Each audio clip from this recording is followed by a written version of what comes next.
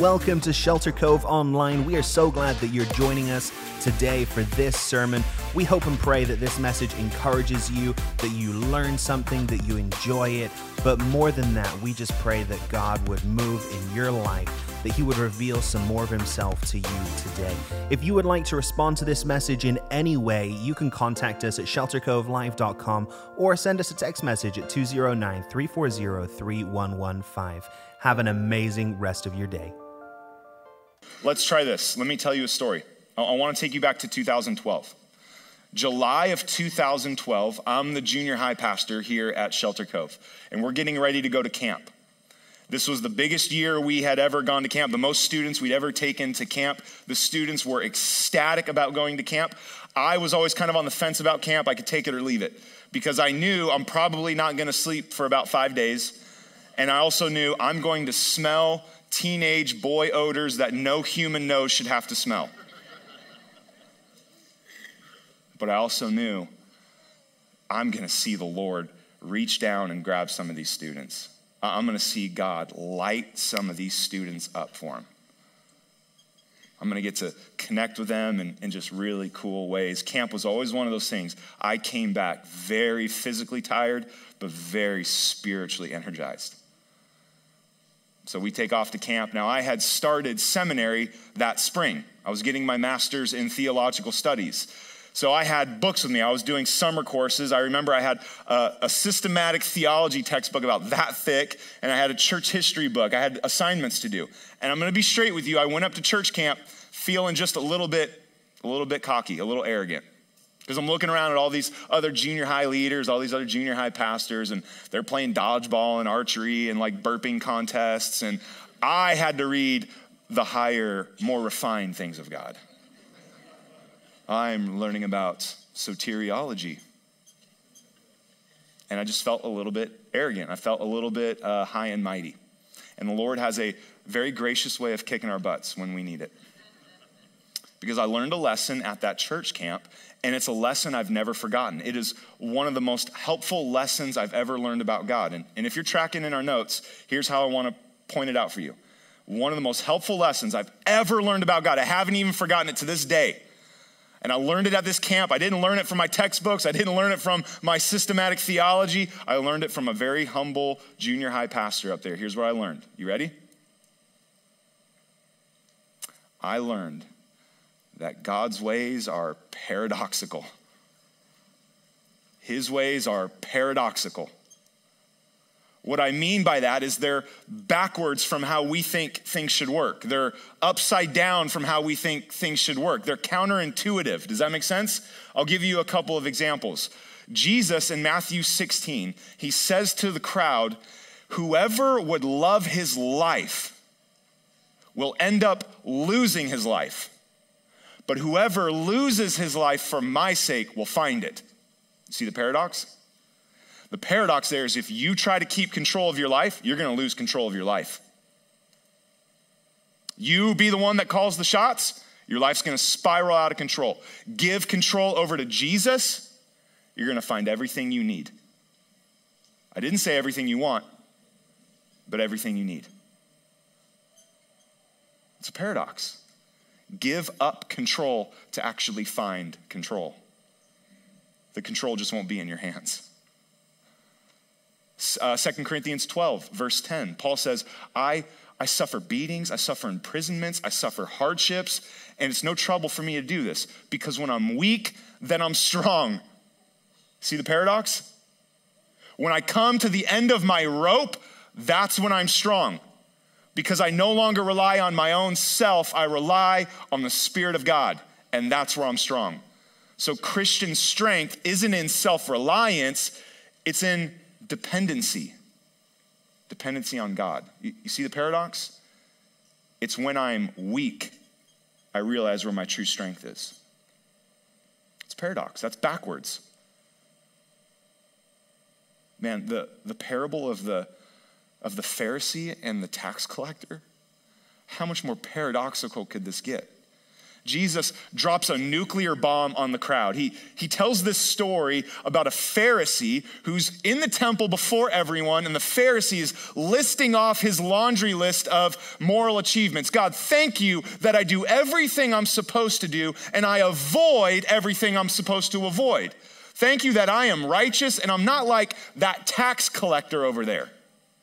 Meanwhile, you have this tax collector in the back of the temple court, can't even look up at God. His head is buried into the ground, and the text says he's beating his chest. And with tears coming down his face, he says, God, have mercy on me, I'm a sinner. And Jesus goes, it's that guy that went home justified. Not the Pharisee, not the one that peacocks and parades his morality. It's the one who admits he's a sinner. How backwards is that? How many people are coming into church trying to paint themselves up as being more righteous than they are? That's not how we're saved. We're not saved by trying to offer our goodness at the altar. We're saved by admitting we're sinners. We're saved by admitting defeat. Do you see it? It's paradoxical. It's backwards. And once you see this, it's all over the Bible. It's everywhere. I didn't even tell you Romans 6. Like we're made free by enslaving ourselves to God. That's how we're made free. You don't free yourself by indulging every desire. That's slavery. You free yourself by enslaving yourself to righteousness. Paul in 1 Corinthians, he says, God uses the weak things of the world to shame the proud. It's everywhere. Now, why on earth am I telling you this? We've been in a series for the last couple of weeks titled Who We Are, going through our core values as a church. This is who we are as our church, our DNA. We're a Bible-believing, Bible-teaching church. We're a church built on prayer. We're a church built on serving. We're a church built on community. We got to do this thing together. And we're a church built on generosity. And today, I want to show you what I call the generosity paradox. It is one of the greatest paradoxes in all of the Bible. And it's one of the reasons why we're built around generosity. If you got your Bibles, turn with me to Proverbs 11. Turn with me to Proverbs 11. While you're turning there, I was going to drink some water, but this is more important. I need to give you a word of caution. I need to caution you. You're going to fall into one of two groups today. There's only two options. There's no middle ground. You are either going to fall into the camp of what the Bible calls wisdom, wise people. You will either be wise or you will be a fool. Those are the only two options you have today. The camp of the wise, I hate to break it to you, is small. Wise people are going to see this paradox, and they're going to see the beauty, they're going to see the wisdom, they're going to see the truth behind it, and they will not just theoretically get it, they're going to actually practice what we're going to read here. However, another camp, and I hate to say it, but a lot of people are going to drift into this camp. They'll be fools. They'll be bound up in what the Bible calls folly, because they're going to see this and hear this and read this, and they're going to respond with doubt. No, there's no way that could work. No, there's no way. I doubt that that could ever possibly come true. They'll respond with apathy. Yeah, whatever, preacher man, I don't really care what you're saying. Honestly, bro, I'm here because my wife's been hassling me. I don't even really care what you're saying. I'm just trying to get her off my back. Or they will mock this. Look at these idiots. Look at these fools. Giving up of their money? How stupid could they be?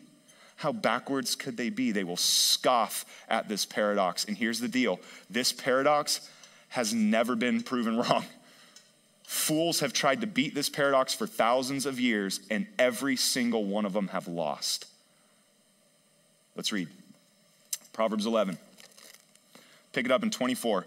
One gives freely, yet grows all the richer. Another withholds what he should give and only suffers want. Whoever brings blessing will be enriched, and the one who waters will himself be watered. The people curse him who holds back grain, but a blessing is on the head of him who sells it. Whoever diligently seeks good seeks favor, but evil comes to him who searches for it. That's just a fancy way of saying you reap what you sow. Now look at 28. Whoever trusts in his riches will fall, but the righteous will flourish like a green leaf. Let me pray real quick. We're going to need the Lord's help. God, please give us eyes to see and ears that hear. Spirit of God, awaken our minds, enlighten our understanding to see the beauty and the truth of this paradox and to actually walk in it. And I pray these things in your wonderful name. Amen. Did you see it? Did you see the paradox here? It's okay if you missed it because I'm going to spell it out in your notes. You ready? Here's the generosity paradox. You are made richer through generosity than through greed. You are made richer through generosity rather than through greed. Chad, what do you mean by made richer? Are you talking about just kind of intangible riches, or are you talking about tangible, actual riches as well? Yes, and I got more to come on that.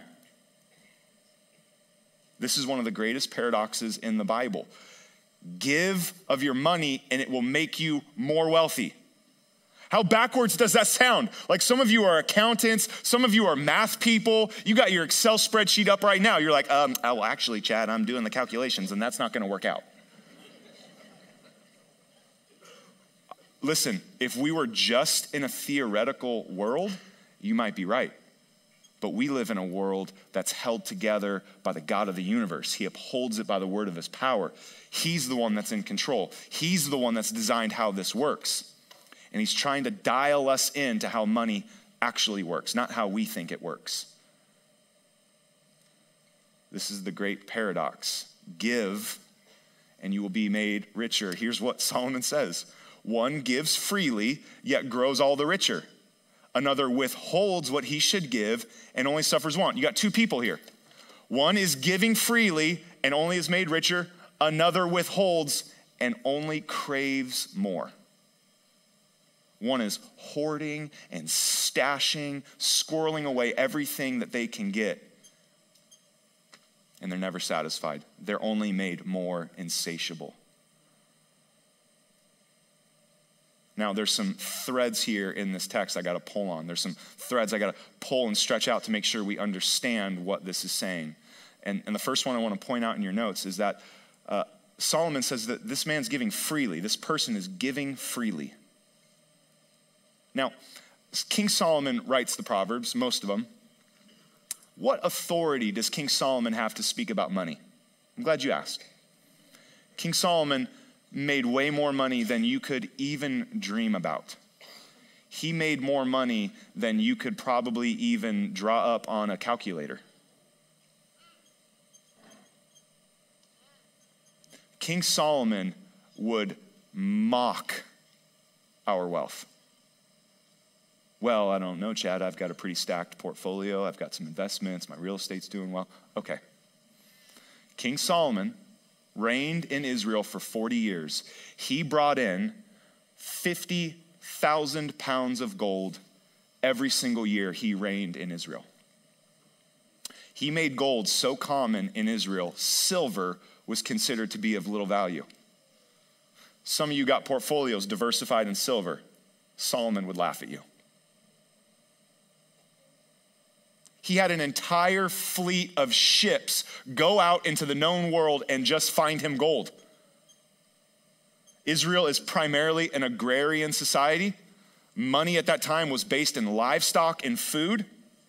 Solomon has hundreds of thousands of heads of cattle, of sheep, of goats, of chickens, lambs, everything.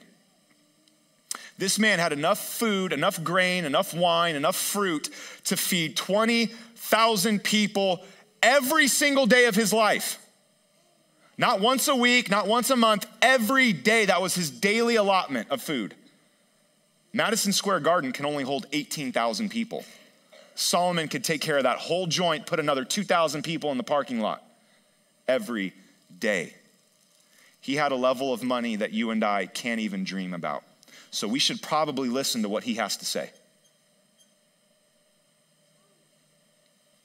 One gives freely, yet grows richer. So when I say give freely, here's what I mean. I mean that they're not giving because they're guilt-tripped. They're not giving because they came to church and got a drive-by guilting. You ever experienced that? I grew up Baptist, man. That was like standard operating procedure. They're not giving because they think, if I give more, Jesus will love me more. Look right at me. If you're giving with that motivation, you're wrong. You have misunderstood how Jesus works. You have misunderstood how the gospel works. Giving is not transactional. If I give more, Jesus will love me more. You cannot be loved any more or any less through the blood of Christ. If you are in Christ, all sin forgiven, all condemnation forgiven. If I don't hear an amen, I'm walking out of here. Your giving doesn't secure more favor. Your giving doesn't secure more love. Giving freely isn't some prosperity gospel garbage. There's a bunch of clowns on TV with crazy makeup and crazy outfits, and they'll say these outlandish, unbiblical things on TV. They'll stand up there and say, if you give $100, God's going to return $1,000. If you give $1,000, God's going to return $10,000. It's not warranted anywhere in the Bible. It's a scam on TV for these pastors to make money. It's unbiblical. It's sinful what they're doing. That's not giving freely. No, giving freely is seeing that God's way of handling money works better than our way and delightedly doing it. Now, I'll be the first one to say, there are times where it's hard for me to give. It doesn't always feel freely and joyful. Not always. And especially those times, I'm like, I need to give because this is going to help get my heart right. That's fine. There's space for that. But the ideal, the motivation is, hey, we're going to give freely, not because we're under compulsion to do this. The next thread I want to pull on, this one's kind of like a braided rope. There's some more strands here that I got to tease out. Solomon said that one gives freely yet grows all the richer. What does this mean to be made richer?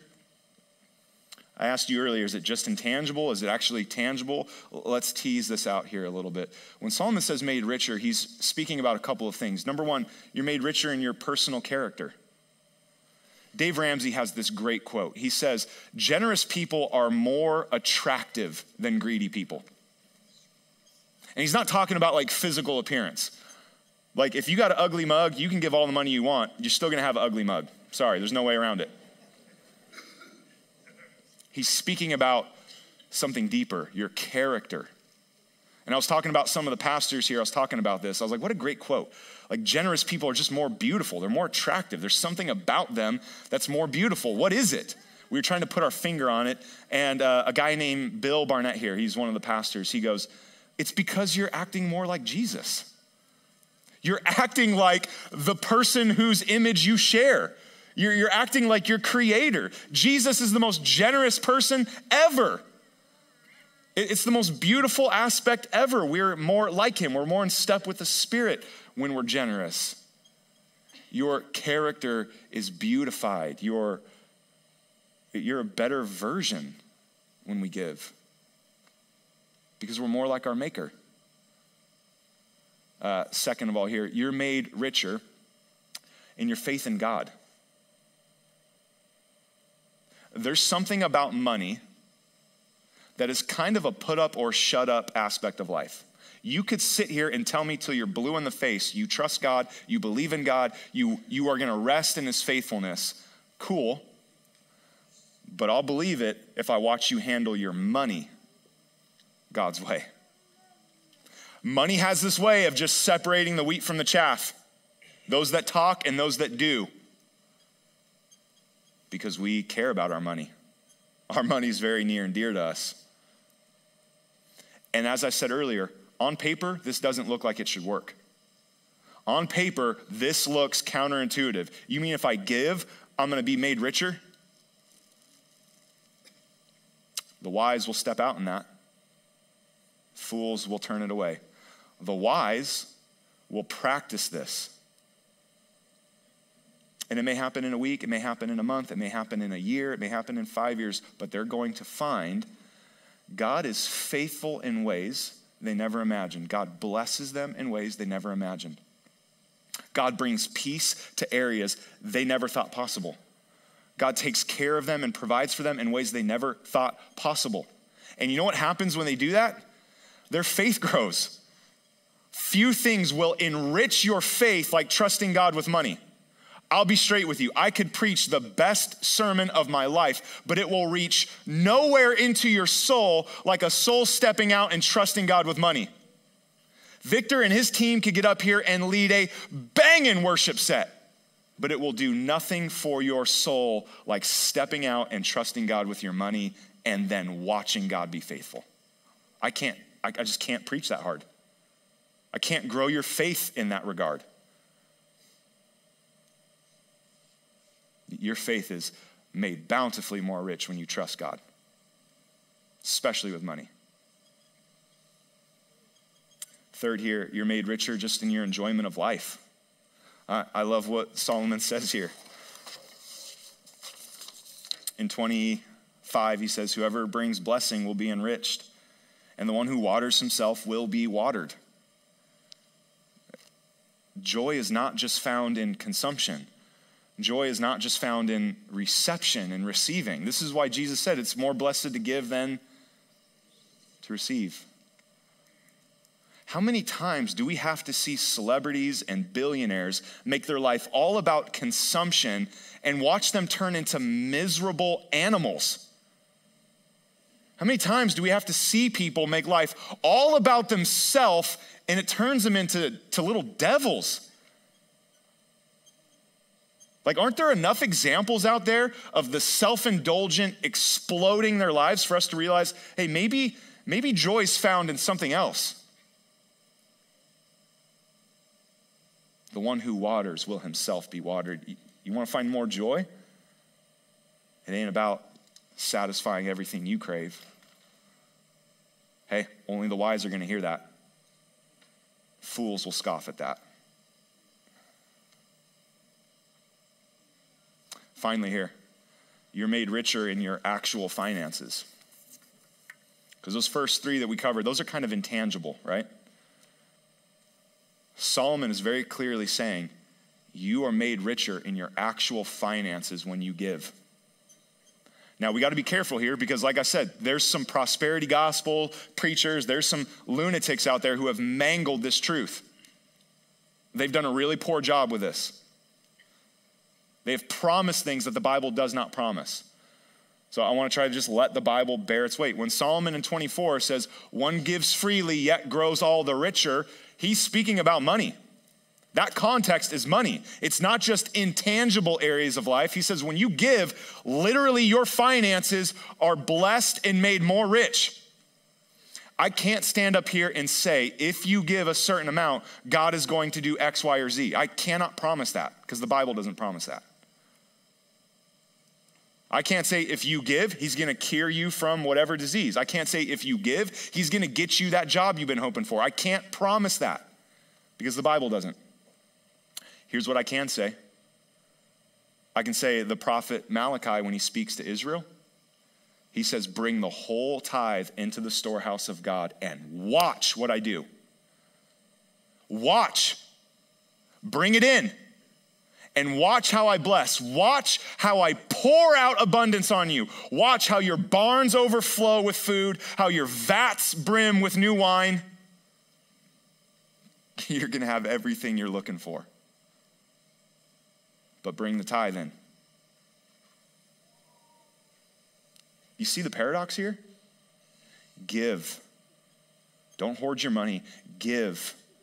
And the blessings will fall upon you. Not just intangible, but tangible. The Bible's very clear. You handle money God's way, he'll bless your finances. I can't promise an amount. I can't promise a time frame. I can't promise any of that. But the principle is clear. You do money God's way, and he'll bless your money. Your actual money. Pastor who used to be here, John Harder, he recently passed away. He had a phrase that's stuck in my brain for years. He says, God's plan works, you just have to work God's plan.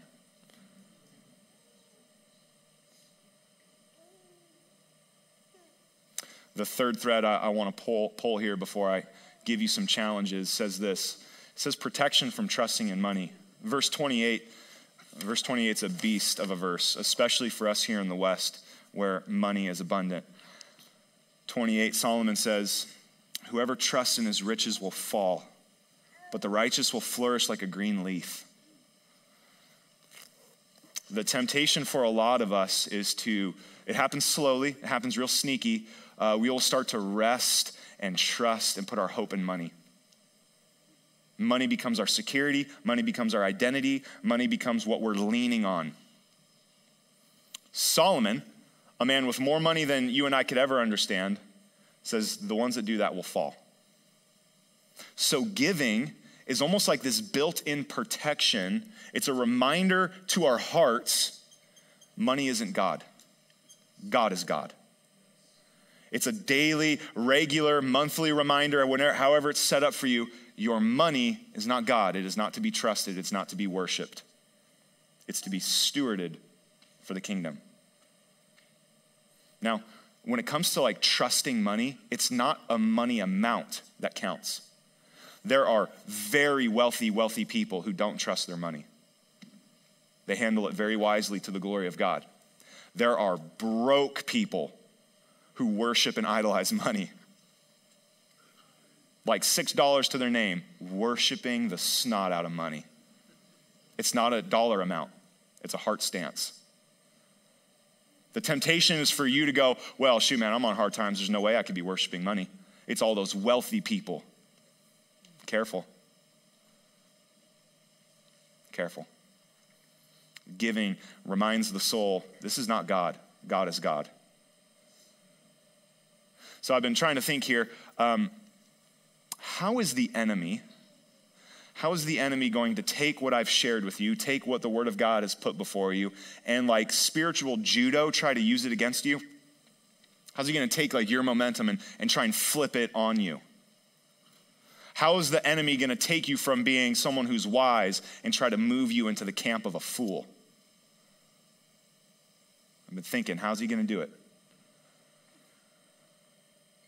And if I had to guess, I would say he's going to prey upon your doubt. That would be my guess. He's probably even whispering to you right now, it's not going to work. You won't have enough at the end of the month. This guy doesn't know what he's talking about. It's not going to work. Because I don't know where your finances are. I don't know how your money looks in your life. Here's what I do know about the United States. The average American in the United States has $6,194 of credit card debt. The average millennial, my generation, who makes six figures, living month to month on their paychecks. 1/3, 36%, it's actually over 1/3. 1/3 of Americans cannot handle a $400 unexpected expense. They'd have to go into debt for that. 41% of Americans who are nearing retirement say they need a miracle to retire safely. So I'm going to guess the weapon of the enemy is going to be doubt. It's not going to work. It's not going to work. Don't trust him. Don't trust him. And in that space, I want to give you just some loving challenges. I want to give you some challenges that we can punch back with. Here's the first challenge for you. Maybe it's time you surrender your finances to God. In recovery, there's a saying, Your best thinking got you here. Your best thinking got you eyeballs deep into addiction. Maybe it's time for you to realize my best thinking got me into mountains and mountains of debt. So maybe the best thing I could do is wave the white flag and go, God, my way's not working. Maybe it's time I start trusting your paradoxical, backwards way of doing money. Because I've been thinking if I could just get more, then it would be fixed. How's that working? So maybe it's time to go, God, no longer my way, your way. Second challenge here, make a budget, start tithing. Make a budget, start tithing. How much money are you bringing in? And line item number 1 on the budget, before the mortgage, before rent, before food, before gas, before clothes, before all that stuff, I'm going to tithe. I'm going to give to the local church. Because what we see all through the New Testament, God's plan for salvation is to give through your local church to the mission of God. All through the New Testament, that's the principle we see. One gives freely and yet grows all the richer. This is where the rubber meets the road. Get your money in order. How much am I bringing in? I'm going to tithe first and then figure out my expenses. I would never ask you to do something I'm not doing personally. My wife and I, we tithe 11% here to Shelter Cove. And then we are giving to 2 mission organizations and a church in Texas. It comes out to just under 15% of our income.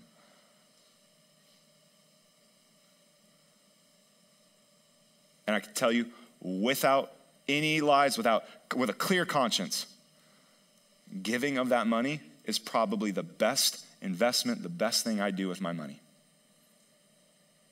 God has blessed me in ways I can't even begin to describe. Make a budget, start tithing. Third, attack your debt.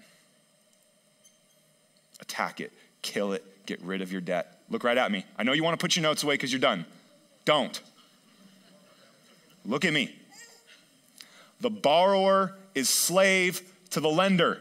I didn't make that up. That's from the Bible. That's from the authoritative, sovereign mouth of God. The borrower is slave to the lender. You want to know how you can grow in giving? You want to know how you can grow in generosity? You got to get the shackles of debt off. Dave Ramsey, once again, has this killer quote. Here's what he says. We buy things we don't need with money we don't have to impress people we don't even like. This is foolishness. We are walking ourselves into slavery. You're walking yourself into unneeded stress. Kill your debt. Pay it off. Because then what you'll find is you'll be freed up to give. You'll be freed up to give freely and watch God grow your riches.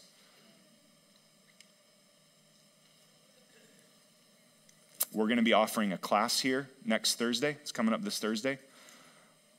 It's called, I think it's called Doing Money God's Way, something like that. Building Your Finances God's Way. It's coming up this Thursday. You can sign up online, sheltercovelive.com. If you're at a space where you're like, I need to wave the white flag and get help, this is a great practical first step. But I'm sure when I laid out, hey, you need to start tithing, I don't know if you felt it, but I could feel it up here. The room shifted. People were getting into their camps.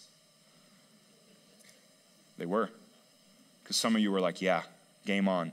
And a lot of you were like, I still think I can do it my way. Let's pray. I'm going to ask the Lord for help. God, we need your help. Speak to us. Make us wise. Help us, God. Help us, God, to see that your way is better than our way. There's a reason why you talk a lot about money. It's not because you're greedy, Lord. You're the most generous being ever. Money has this weird way of capturing the affection of our heart, and if we're not careful, Lord, it'll displace you. I pray that we would order our money wisely so that we could give freely, we could see your faithfulness, we could bless others, we could be enriched by that giving, and that ultimately we would give you the glory and honor you are due. God, your ways are better than our ways. You're so much smarter than us. Help us to really see that and buy into it. For your beautiful name.